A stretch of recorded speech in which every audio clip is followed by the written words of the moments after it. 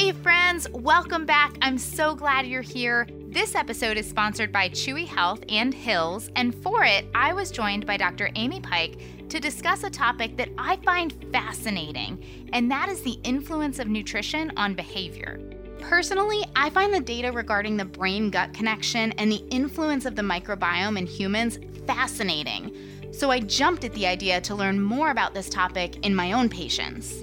I could have happily talked to Dr. Pike about all of this and asked all of my burning questions for probably another several hours. If you find yourself in the same boat and you want to know more, be sure to check out Dr. Pike's webinar on the same topic coming out on Vetfolio later this month. Dr. Pike is originally from Arizona and graduated from Colorado State University's School of Veterinary Medicine in 2003. Working as an Army veterinarian after graduation and taking care of the military working dogs returning from deployment spurred her interest in behavior medicine. Dr. Pike completed a residency program and became board certified in 2015. She's the owner of the Animal Behavior Wellness Center in Fairfax, Virginia, and was named one of the top veterinarians of Northern Virginia by Nova Magazine for the 6th year in a row. Dr. Pike speaks all over the world about veterinary behavior medicine. She's been published in numerous veterinary journals and has conducted and published 2 scientific research studies and is a contributing author in 5 clinical textbooks. She mentors 4 clinical behavior residents and is a clinical instructor for e-training for dogs and the master's program in applied animal behavior at Virginia Tech.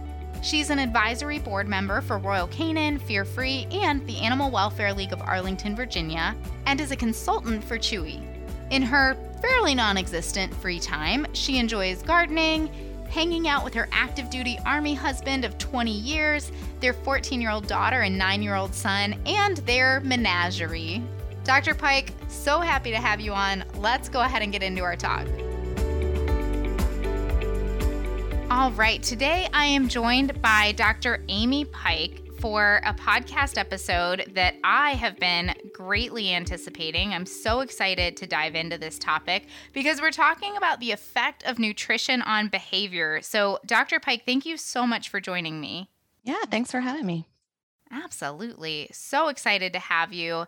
And like I said, we're talking about nutrition with respect to behavior. And nutrition isn't necessarily something we would always think about when it comes to behavioral concerns. But as we're starting to learn from our human counterparts, the two are actually quite interrelated, it seems. So can you tell us more about the brain-gut connection and what we know about it so far, maybe in humans, but also in our veterinary patients?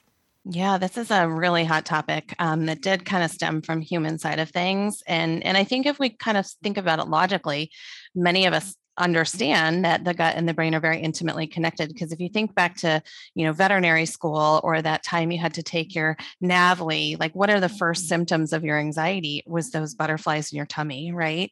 And so we know that the gut and our brain are very intimately connected in that respect. So all those dogs that come in for boarding and get stress-induced colitis, while they're with us or refuse to eat because of their stress, but also the other way around, the gut actually can exacerbate anxiety as well. So if you're not feeling well, your tummy's hurting, you have inflammatory bowel syndrome or just chronic diarrhea from, bacterial overgrowth, then you can be more anxious because you're much more irritable. So it's really, really goes both ways. And we need to set these patients up for success by treating both parts of the body. I was going to say the first symptoms of my anxiety when I had to take the NAVLE was my craving for nachos, but I think that's the same thing. Yeah, I wouldn't say nachos more so than maybe like a margarita plus the nachos. Both exactly. Like they go hand in hand. They're synergistic. True. So one of the things we talk about in order to have a healthy gut is feeding an appropriate diet. But I know for me sometimes, that can almost be like a little bit of a cop out on my end of going like feed an appropriate diet. What are we talking about when we say an appropriate diet? What actually constitutes that appropriate diet? Yeah, I think you're like many veterinarians where when you sort of get the nutrition question from clients, we sort of, do the peek and shriek and we don't really want to touch it with a 10-foot pole, right? Behavior and nutrition, I think, are probably some of the most controversial topics that we discuss as veterinarians, but definitely nutrition and good nutrition can play a key role in setting a patient up for appropriate development behaviorally. So this is our puppies and our kittens. They need appropriate nutrient content in order to have appropriate brain development. And there's a lot of research out there that shows lack of nutrition, whether it be from the mom or puppies or the kittens, can actually lead to behavioral concerns later on in life. So, we all know now about we want a grain containing diet, right? And how that plays a role in behavior is that also sets the diet up for an appropriate protein percentage, because too high a protein can actually exacerbate behavioral issues. And of course, we know we want it to be AAFCO certified. But another interesting study that came out was actually looking at senior dogs and the development of dementia. But what they found was that dogs fed one of the top brands. So these are our veterinary recommended lines of Hills, Royal Canin, Purina. Those pets actually didn't develop dementia as quickly as their nutrient laden counterparts. And they also had more severe disease processes. So it's really important to set our patients up for success from the moment that they walk in the door as a puppy or kitten. And nowadays, too, think about how many products we have out there on the market, nutrition wise, to actually treat behavioral disorders. There's so many options out there where nutrition can play a key role. Absolutely. And I just want to make sure I heard you correctly that you said actually feeding too high of a protein can set them up for behavioral issues down the road. Yeah, absolutely. So when we take nutrients from our diets, we know we take all these amino acids, right, and produce other things within the body. And we take tryptophan and make serotonin, which is that coping neurotransmitter that most of our psychotropic drugs are trying to target. And unfortunately, tryptophan is sort of low man on the ladder when it comes to protein absorption. And so if you have too many of these other dietary proteins that you have to preferentially absorb first, our protein transporters are going to be saturated. And that patient or that person may not actually be absorbing the precursors that they need to make their own serotonin.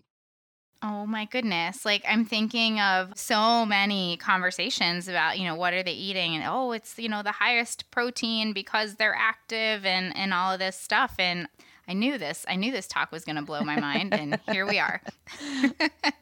Love it. Let's keep going because I'm already so interested in everything that you're saying here. Let's talk about the microbiome. That's kind of another buzzword we hear. What exactly is the microbiome and why is it important? Yeah, so the microbiome is essentially just all those gut bacteria that we have growing normally and naturally. And there's hundreds of different types of bacteria in our gut. And I just read something in humans. It's 1 to 2 pounds of bacteria live in our gut. So, hopefully I have more. That's why I weigh more. But that being said, that microbiome is really important for gut health. So it is going to, make sure that the animal stays healthy, absorbs all those appropriate nutrients, but it also regulates part of our immune system. And so it can help with autoimmune disorders. It can help with dermatologic disorders. It's really, really important to the rest of our body. 1 to 2 pounds of bacteria, right? That's a lot of bacteria. I just kind of picture us as walking around and we're being controlled by these puppeteers in our gut. I can just imagine my germaphobe friends thinking about that and going, "Oh my gosh." Yes. Be not only are they there, they're in charge. Yep. So one of the other things we talk about with our patients, and I agree with you, and it's nice to know I'm not alone in kind of doing the peek and shriek when it comes to nutrition. I think that's the perfect way to put it, because you're oh gosh, there's so much that goes into that conversation, and you want to make sure you're giving correct information, which can be challenging because it's rapidly changing, especially now. But one of the other things we try to touch on with our patients are life stage requirements when it comes to nutrition. And we know that we base that on things like growth and metabolic rate. What are the other things we should keep in mind when we're making these life stage recommendations, kind of keeping that microbiome in mind? Yeah, I mean, if we think about, the most susceptible populations to diseases, it's the very young and the very old, right?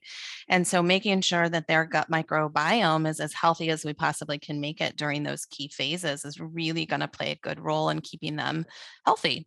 And all those nutrients too can affect your gut health as well. And so those bacteria need to eat stuff. And so having appropriate nutrition for them as well, such as like good prebiotic fibers, so that they can maintain their own health, is going to be important.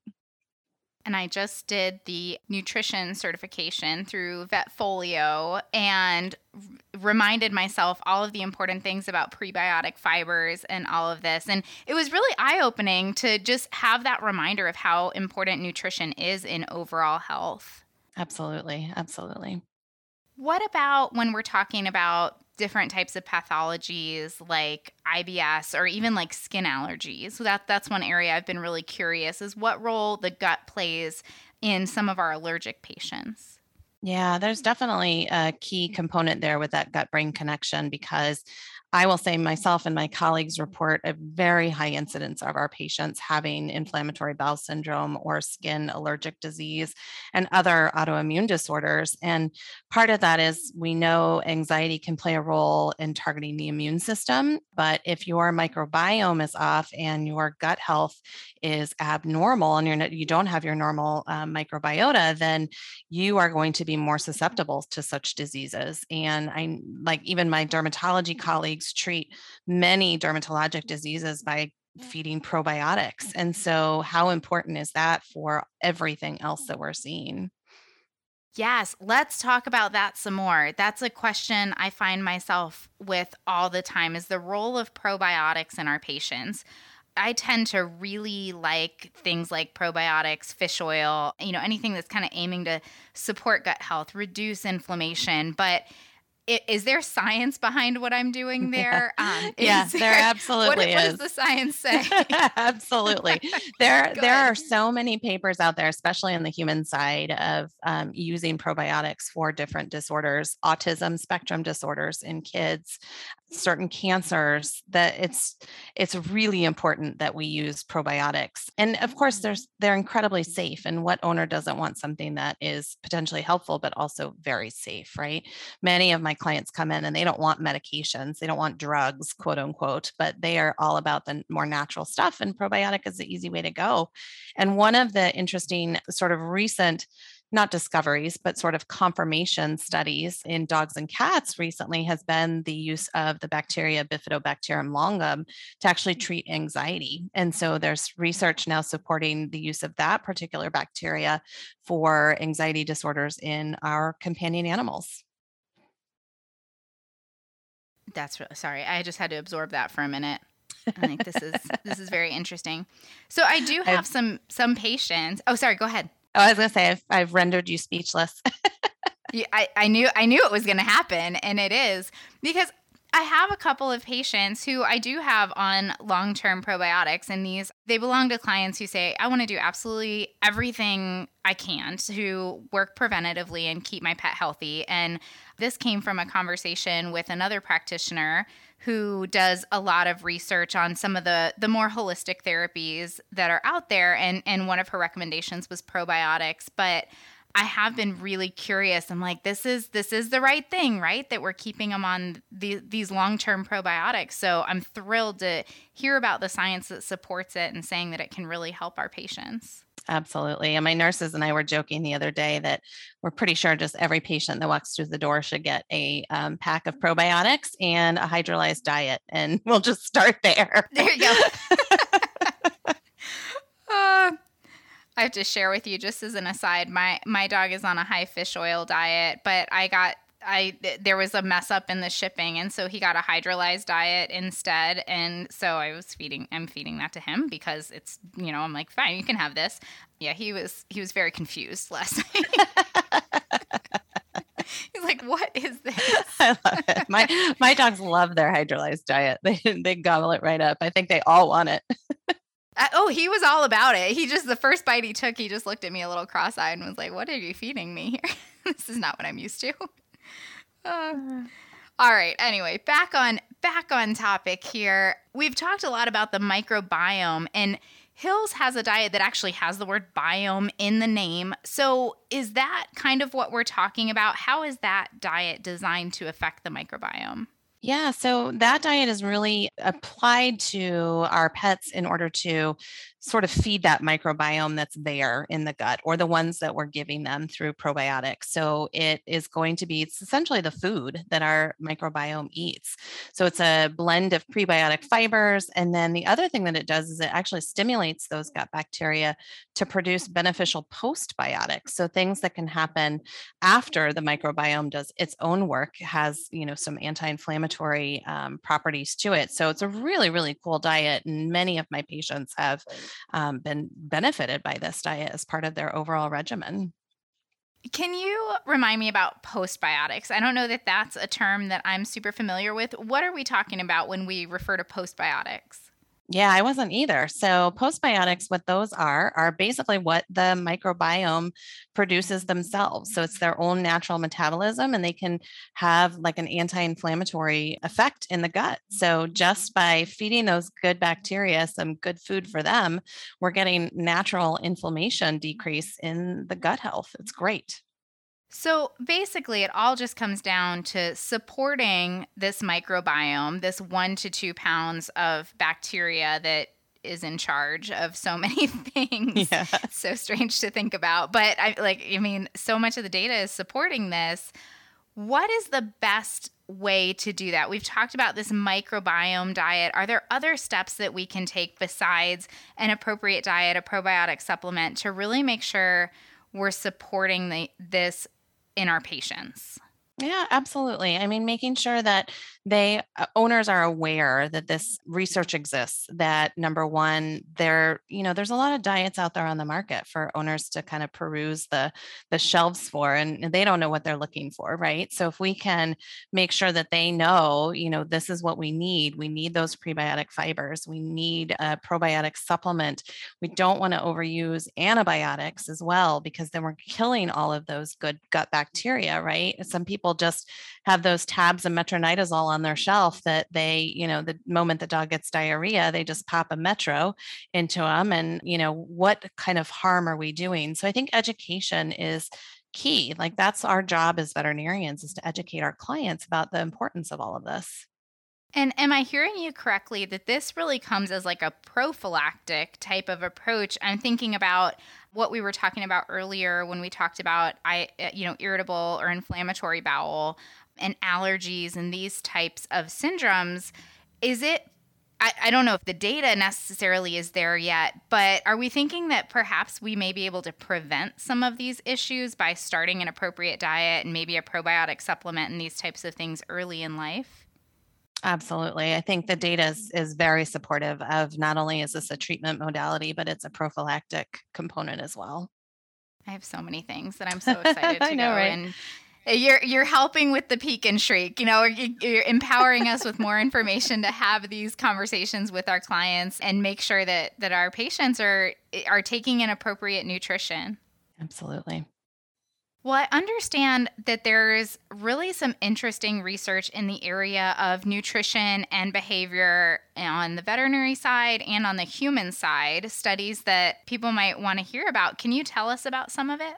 Yeah. So when I was researching for my webinar, I did a pretty rabbit hole deep dive into all the studies out there. And there's some really cool information out there. One of my favorites was that in one particular study, prisoners fed diets that were supplemented with vitamins, minerals, and fatty acids had lower incidences of violence. So how interesting is that we can actually decrease aggressive incidences, not only in humans, but potentially in our own patients. And then another one that I found really interesting and wished I'd have known sooner is that if you have high levels of tryptophan, it will decrease cortisol release during stressful math problems. So, back in calculus and stats, I would have loved to have had that knowledge to myself. Right? I mean, who didn't need a little support during stats for sure? And then I was going to say calculus I was good on, but stats and I did not get along. Yeah. No. Yeah. It was the bane of my existence for my residency as well. I appreciate it. Oh gosh. Yeah. That was way more intense than my stats class I had to take. Absolutely. So, and then I was really, really privileged this past year. I got to work with some students and a couple microbiologists at George Mason University here in Fairfax, Virginia. And we took a lot of poop samples from a lot of dogs. I, thought going into behavior, I wouldn't have to deal with poop anymore, but there I was. And what we found is actually dogs with anxiety had a different microbiome content than normal dogs. First of all, let me tell you how hard it was to try and find normal dogs for this. They're very in a behavior normal practice. Dogs. Exactly. Yeah. Believe me, I was asking neighbors and friends and family for dog poop. So, but there was really interesting research because there was a previous paper that looked at aggression in a population of dogs, and they found the same thing, that the dogs with aggression versus those without had different microbiome contents. Oh my goodness. So I'm imagining like future research focused on like feeding diets that promote the quote unquote normal microbiome that you found. Yeah. And even, they're doing fecal transplants for, patients in internal medicine practices. I mean, not that I really want to do a deeper dive into poop, but I mean, we might be doing fecal transplants in our behavior patients someday too. Oh my goodness. Well, Dr. Pike, I knew that when we had this talk, it was going to be full of just super interesting information. And it definitely is wide open for future research to learn more and more about this. Thank you so much for all of this. And we really look forward to your webinar. Any final thoughts you want to share with everybody? No, just get out there and have fun with your pets and your patients, and make sure that you're educating your clients. It's really important. That was such a cool talk. Thank you so much, Dr. Pike, for joining me and talking about all of that fascinating information. If you liked that episode, don't forget to check out Dr. Pike's webinar coming out on Vetfolio. I also want to say a big thank you to Chewy Health and to Hills for making this episode possible, and to all of you for joining us. For more episodes like this, click on the Education tab on the Vetfolio website. As always, we'd love to hear your input on this episode, as well as ideas for topics you'd like to hear from us in the future. Feel free to reach out to me at dvm@vetfolio.com. You can also visit my Facebook page at Dr. Cassie DVM, and you can find me on LinkedIn. And remember, if one animal is better off because of you today, it's a great day.